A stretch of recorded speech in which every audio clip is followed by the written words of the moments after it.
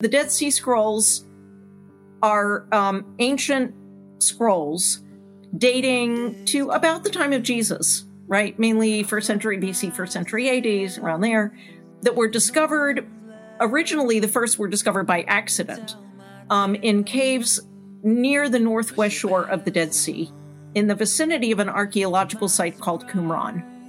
And the scrolls apparently had been deposited in those caves by people who lived during the time of Jesus at the site of Qumran. So the scrolls represent literature that they used. Some of it they wrote themselves, not all of it, not even most of it, but represents literature that they used, read, and then deposited those scrolls in the nearby caves.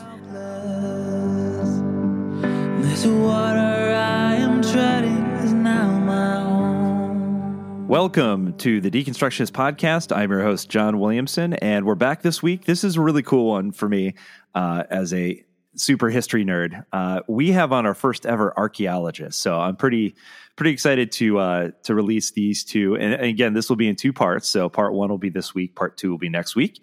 But super thrilled to have this particular guest on, just because we've never really approached Christianity, religion, whatever, from the archaeological standpoint. And there is a very big difference between archaeology and history, and we talk about that in this episode. But before we get to that, a few housekeeping things for all things Deconstructionist Podcast. If you're new here, we have a great website, www.thedeconstructionist.com.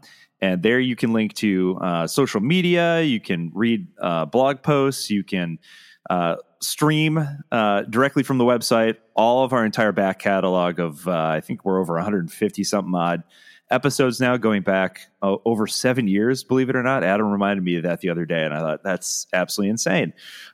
Doesn't feel like that long, but here we are. Time stops for no one. But yeah, the website, it's got links to our merchandise store. It's got links to our Patreon. Patreon, definitely been doing a ton over there recently. So if you want early access to complete, uncut, and unedited episodes, so instead of waiting for 2 weeks for part one and part two, you can listen to the entire interview, literally uncut and unedited. I just clean it up and throw it up there for you. You can gain access to that if you sign up for any of the Patreon levels. I think at $5 or higher, I think is where we have it set. So, but all sorts of fun stuff on there. We've got a Book of the Month club. We've got all sorts of new merch that can now be shipped internationally. It automatically does it through Patreon, which is a very nice addition that they've added over the years. So, and then an early access to all the blogs, and got working on a bunch of photos from going way back that going to start loading up there as well, so you can kind of see some of the behind the scenes stuff, and Adam and I being goofy from back in the day and all sorts of stuff. So lots going on over there. So if you want to help support the podcast and the costs associated with it, you get early access to all that sorts of fun stuff. So anyway, with that being said, this week we have on Jodi Magness, Dr. Jodi Magness, who is the Keenan Distinguished Professor, the University of North Carolina at Chapel Hill. She is a classical and biblical archaeologist specializing in ancient Palestine, so modern Israel, Jordan, and the Palestinian territories from the time of Jesus up to the 10th century. Her research interests include Jerusalem, Qumran, and the Dead Sea Scrolls, which we talk a lot about, ancient synagogues, Masada, the Roman army in the East, ancient pottery, the Byzantine early Islamic transition, and diaspora Judaism in the Roman world. She has participated on over 20 excavations in Israel and in Greece, including co-directing the 1995 excavations in the Roman siege works at Masada. Since 2011, she's directed excavations at, I'm going to butcher this one, Hukok in Israel's Galilee, which are bringing to light a monumental late Roman 5th century synagogue paved with stunning mosaics. And she's got more information on her website that you can link to there. She's also published several books, including Masada, From Jewish Revolt to Modern Myth, and the oh boy, this is hard, guys. This is really, talking is hard. The Archeology of Qumran and the Dead Sea Scrolls, second edition, came out in 2021. And she's currently working on a new book on Jerusalem through the ages. She's also a member of the American Academy of Arts and Sciences and past president of the Archeological Institute of America. And just fascinating interview. And again, never really approached this from the archaeological perspective. And that's really the physical evidence side of things. And so what does the evidence tell us about the time of Jesus, and what can we know? What can we learn from that? So we get all into that. Again, this is part one. Before we get to that, I want to thank Forrest Clay, or our friend Clay Kirchenbauer. Boy, talking is real hard today. But I want to thank him again, his continued support of the podcast, and him allowing us to use his tunes specifically written about his own personal deconstruction in the intro and outro of every episode. So appreciate his support, and also all the people going way back who helped support the podcast in various ways, from the various individuals who helped design the T-shirts to Ryan, who helped design the website, and Jared Hevron, who took all the pretty pictures. So thank you to all of them. All of their information I put in the show notes. So if you're interested in any sort of help in that regard, like if you need a website designed, or if you need photography done, or if you need graphic design work done, put all their information in the show notes. So go show them some love. Go listen to Clay's pretty music. Support him there. And without further ado, this is part one with Jodi freaking Magness. Better days, a distant scene. Now I am not sure what I've been. All right, welcome to the podcast. I'm so excited to have our first ever archaeologist, Jodi Magness. Thank you so much for coming on. Thank you for having me. Absolutely. So tell listeners, first of all, a little bit about your background, and how did you get into the field that you are in today? Oh, well, I wanted to be an archaeologist since I was 12. Thanks, at least in large part, to a very good 7th grade history teacher who introduced us to the ancient world. And I fell in love with ancient Greece, and particularly Athens. Sort of was interested in the classical world ever since. And I was going to Girl Scout camp and finding fossils of shells. And anyway, so all came together, and I decided I wanted to be an archaeologist. I ended up doing my undergraduate degree in archaeology and history at the Hebrew University of Jerusalem, and then a PhD in classical archaeology, which means Greek and Roman archaeology, at the University of Pennsylvania. And, then ended up with an academic career. And since 2002, I've been at the University of North Carolina at Chapel Hill, in, of all things, a Department of Religious Studies, because there are no departments of archaeology at universities in North America, meaning a department where all different kinds of archaeologists teach in the same department. So generally, archaeologists end up teaching, if we get academic appointments, end up in a department that somehow relates to the kind of archaeology that we do. And so if you think I work in Israel, specializing in the time of Jesus, then kind of biblical archaeology, blah, blah. So I'm in a Department of Religious Studies. That's interesting. That's something I would have even thought about. It's strange that in North America, of all places, of all the universities, that's not the case. No, that's right. Yeah, there used to be one archaeology department, and that was at Boston University. And they eliminated that department somewhere between 5 to 10 years ago. So, and that was it. There are other departments of archaeology, but they're like Near Eastern archaeology or whatever. So they're not like all the different kinds of archaeologists in one department. Oh, man. So talk a little bit about archaeology, in the sense that it's obviously different from, being an archaeologist is different, obviously, from being a historian, but explain to people what those differences are. Right. Well, thank you for saying that, actually, because it's funny, when I interviewed for the position at UNC about a little over 20 years ago, during the interview process, one of my colleagues, who I really love a lot, kept insisting that I was an historian. And I was like, no, I'm an archaeologist. So like, no, you're an historian. It actually wasn't until recently that I realized that because from his point of view, and I think this is true of a lot of scholars, at least, history is the study of the human past. And in that sense, archaeology would be history, right? But when you get down to it, archaeologists use different sources of information to study the human past than historians do.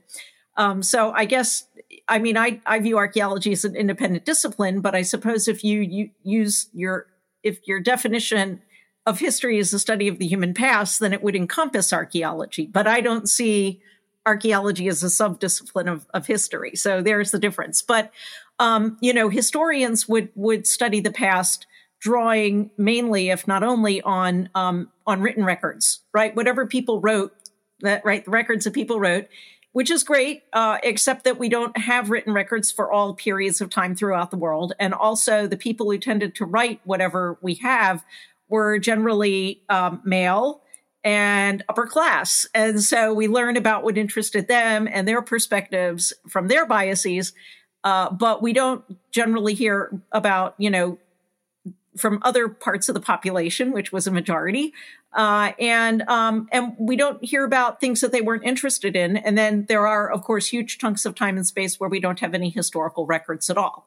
So archaeology, in that sense, gives us a more complete picture of the human past, often complements what we learn from history or supplements it, sometimes gives us our only information. And now for a little definition of archaeology. So archaeology is the study of the human past based on human material culture. So meaning that archaeologists study anything that people manufactured and left behind. We dig that stuff up. And so think about houses or tombs or tools or pottery or whatever. So anything that people manufactured and left behind, we dig that up, we study it, and we learn about people from what they manufactured and used and left behind. And so there's a lot of different kinds of information that we get from archaeology. But one of the things that's important to remember is that although archaeology is a science, it doesn't answer all questions. It's not equipped to answer all questions. And it's just like any other science. You have to know what kinds of questions to ask and in order to be able to get information, right? So it's not like, oh, I'm just going to dig stuff up and it's going to, tell me everything that I don't know kind of a thing, right? Yeah. It almost feels like, in a sense, like the relationship between history and archaeology is almost like very similar to the relationship say between like a detective and the CSI agent who's just simply looking at the the two have to work together. That's to right. Get the full picture. I love that. Right. Yeah, that's interesting. Although my one qualification would be that the archaeologists don't rely on the historians to do the interpretation for us. In other words, right? Yeah.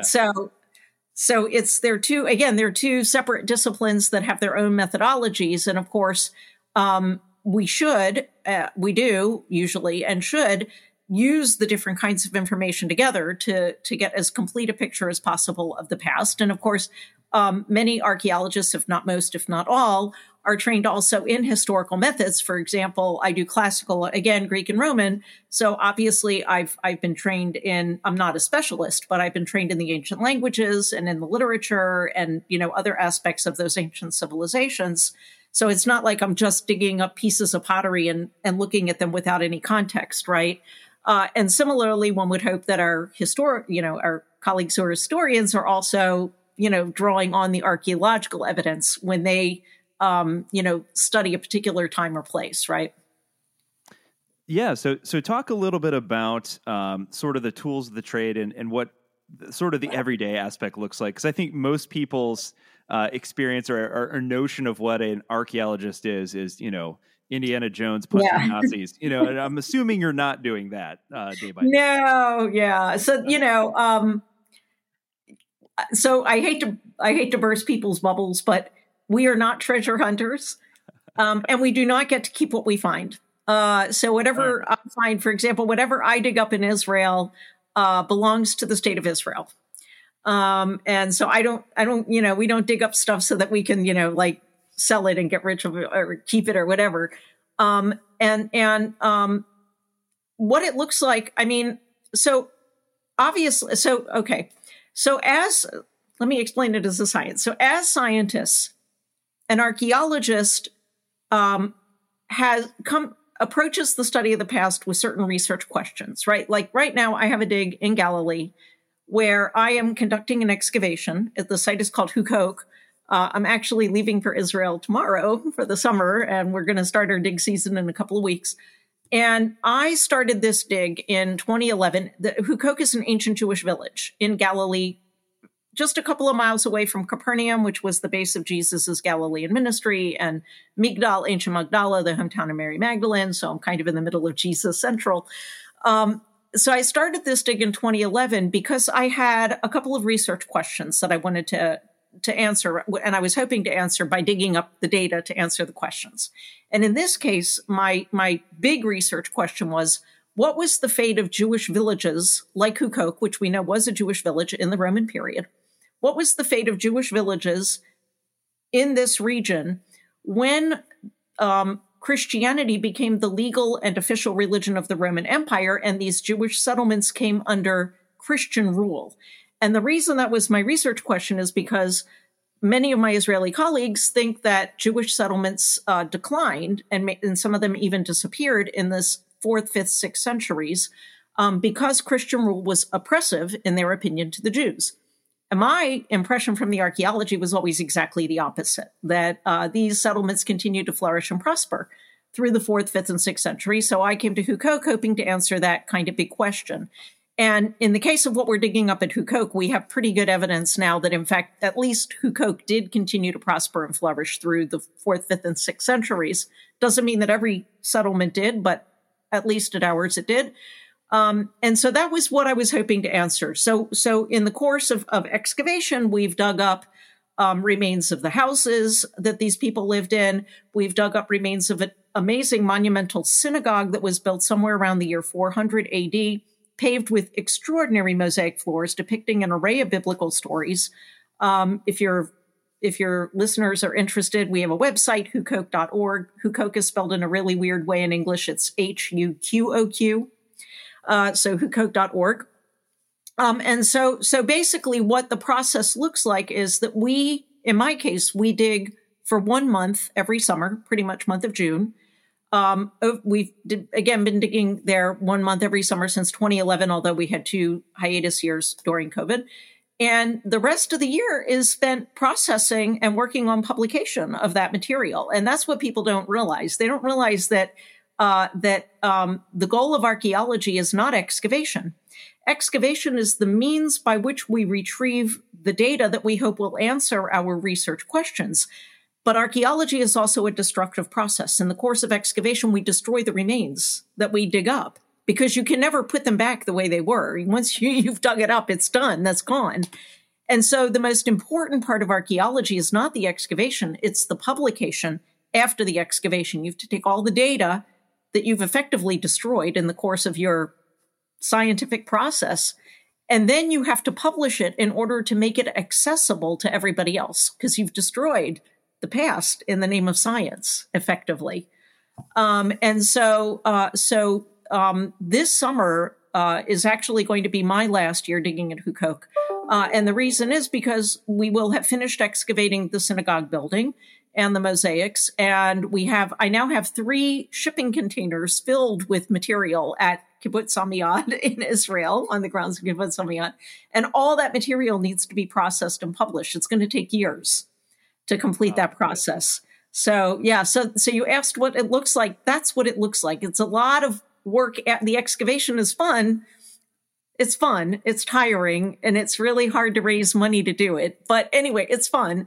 But then afterwards is really the long process of publication. And it's long because it involves lots and lots of different specialists who are each publishing their body of information. I have an animal bones specialist and a pottery specialist and a coin specialist and a glass specialist and a specialist on ancient flora, the ancient plant matter, and, blah, blah, on and on and on. And every single person has to, write up their particular part, study their part of the data, write it up, and then ultimately, we put it all together and publish it as an excavation report.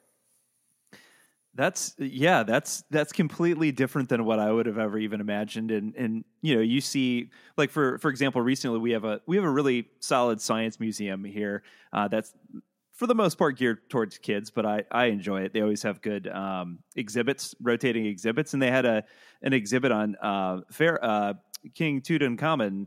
That came through recently, and it was really kind of interesting to see like how the discovery was made. And so you think of these teams of people who are just like digging inch by inch, layer by layer, and just gently like dusting things off. Yeah, I hate to burst your bubble on that, by the way, but on pretty much on historical period digs in the Mediterranean world and the Near East, we do not dig with dental tools, except in very specific circumstances. No, seriously, most of our digging is done with big tools, with picks and hoes and shovels and wheelbarrows. And it's only when we're in very specific contexts that we use really small tools.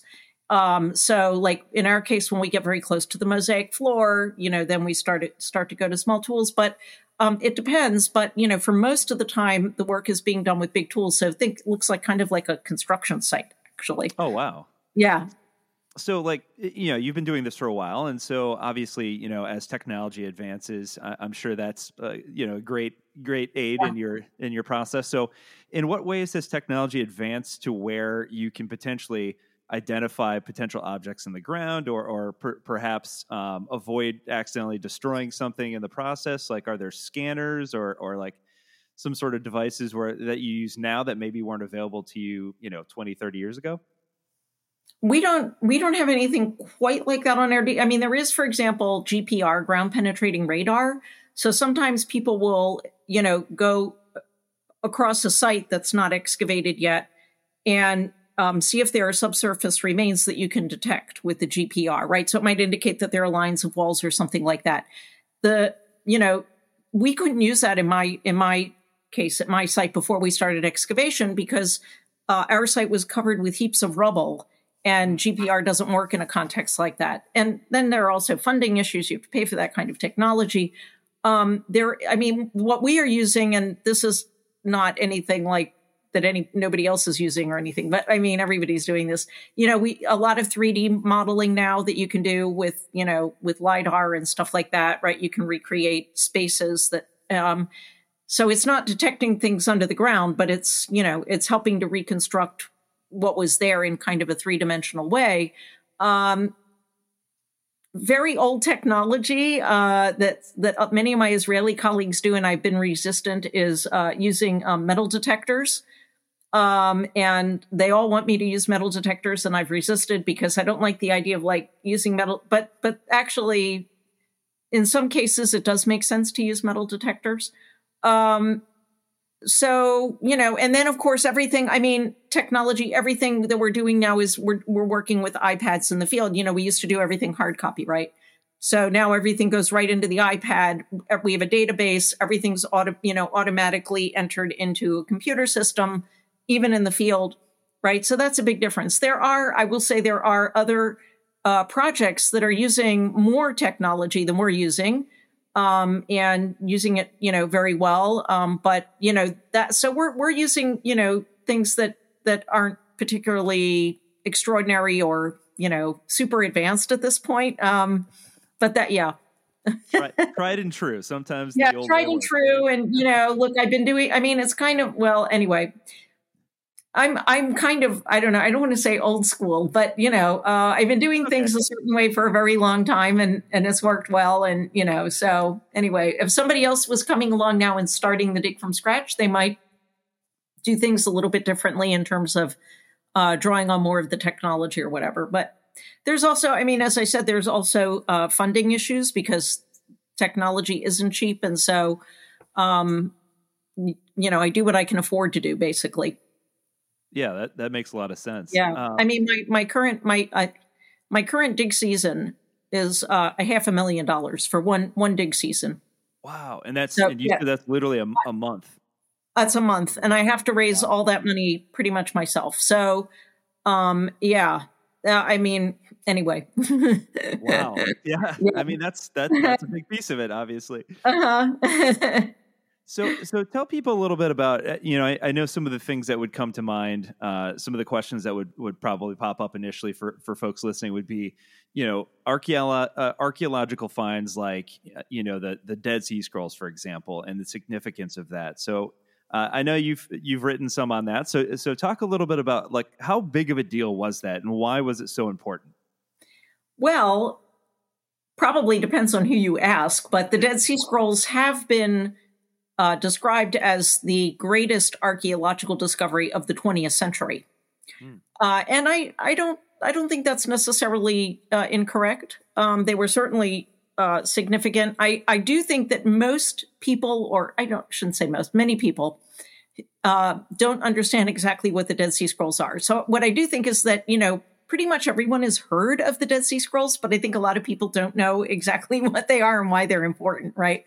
So a little bit about that. So the Dead Sea Scrolls are ancient scrolls dating to about the time of Jesus, right? Mainly 1st century BC, 1st century AD, around there, that were discovered.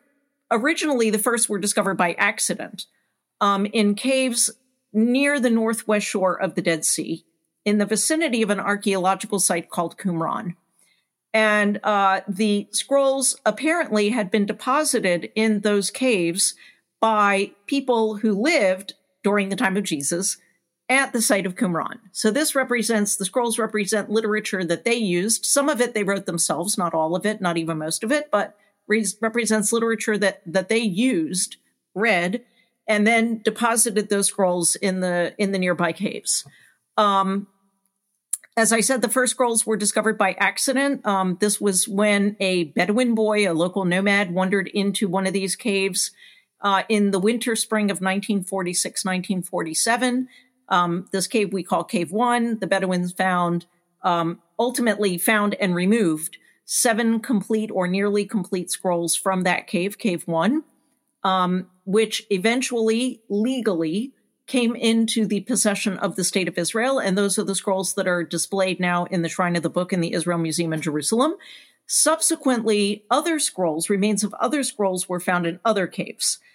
Ultimately, the remains of approximately 1,000 different scrolls were found in 11 caves around Qumran, but most of those are fragments, small fragments surviving from what were originally complete scrolls. So you have to imagine that originally there were about 1,000 scrolls in these 11 caves, but over the course of the last 2,000 years, they disintegrated into lots of little fragments, and that's what we mostly have.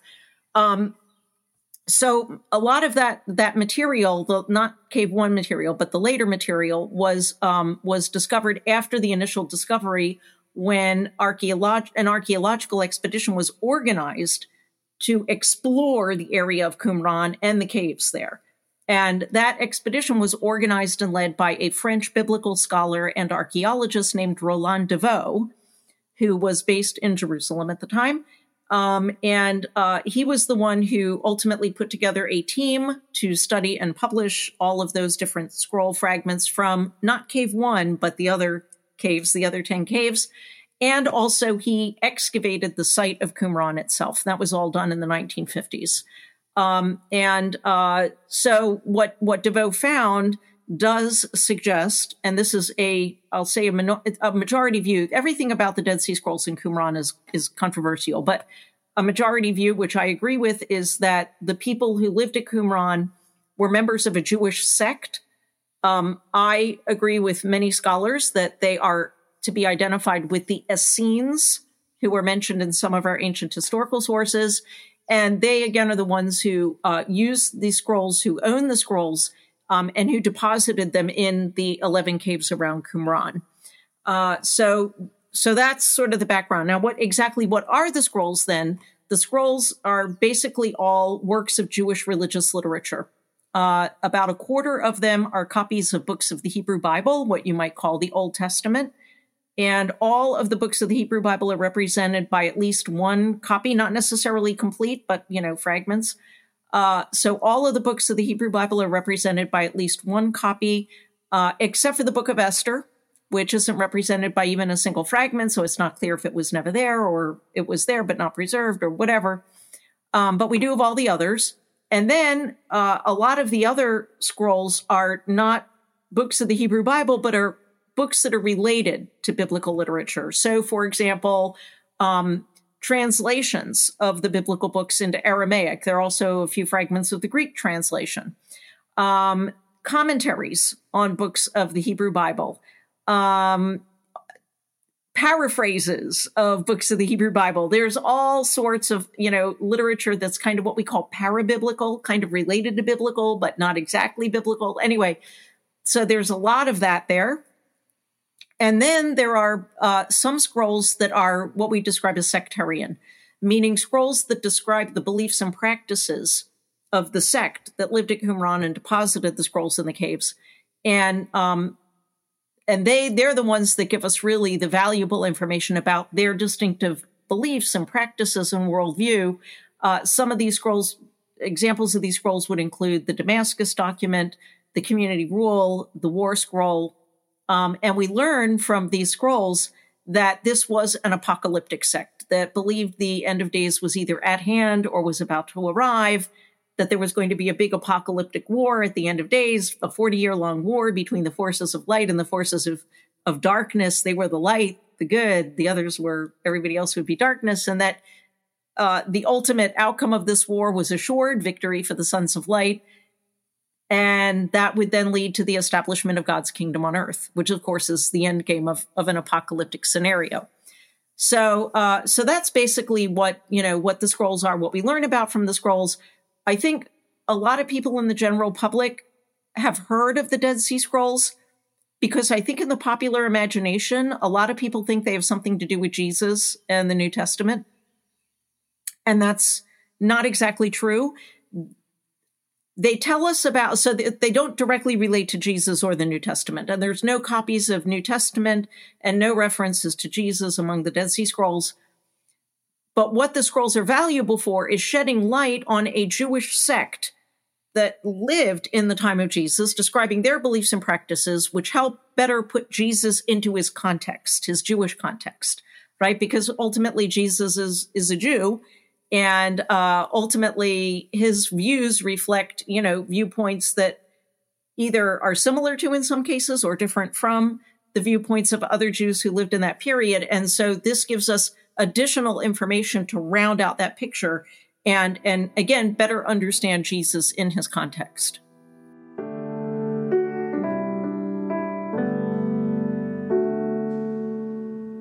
Does God have a face? Does he have a body or even a name? If he does he know that I'm alive? Is God even here?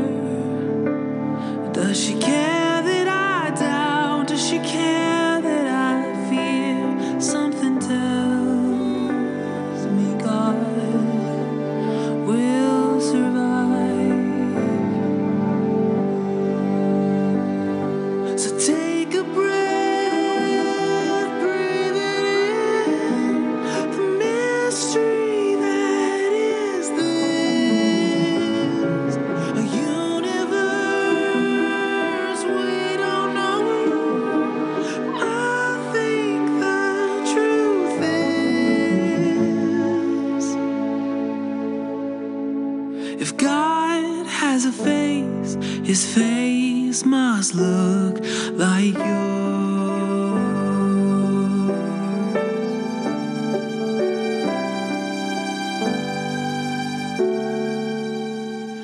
Did God kill his kid?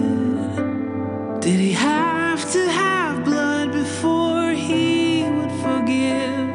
Maybe we made a God that looks like us. Does God know my name? Is the ache in my soul just confined to my brain? Even so, does that mean it's not real? So take a breath, breathe it in, the mystery that is this, a universe we don't know, but I think the truth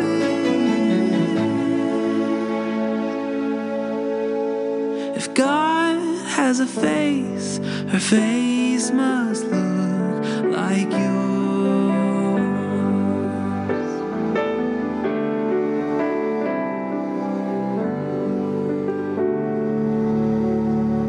A face like a Tina, an Ahmed or Mildred, a Russ and his husband, Gus and their children.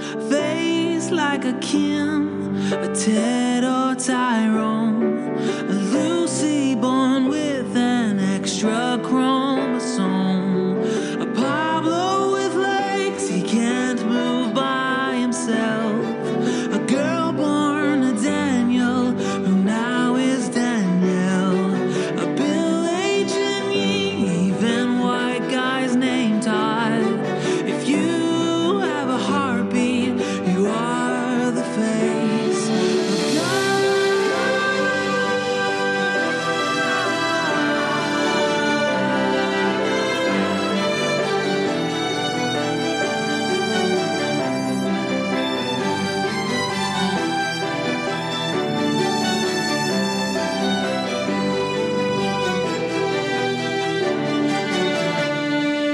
So take a breath, breathe it in, the mystery that is this, a universe we don't know, but I think the truth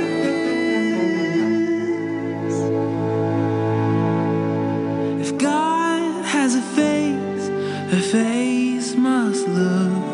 If God has a face, his face must look. If God has a face, the face it must be yours.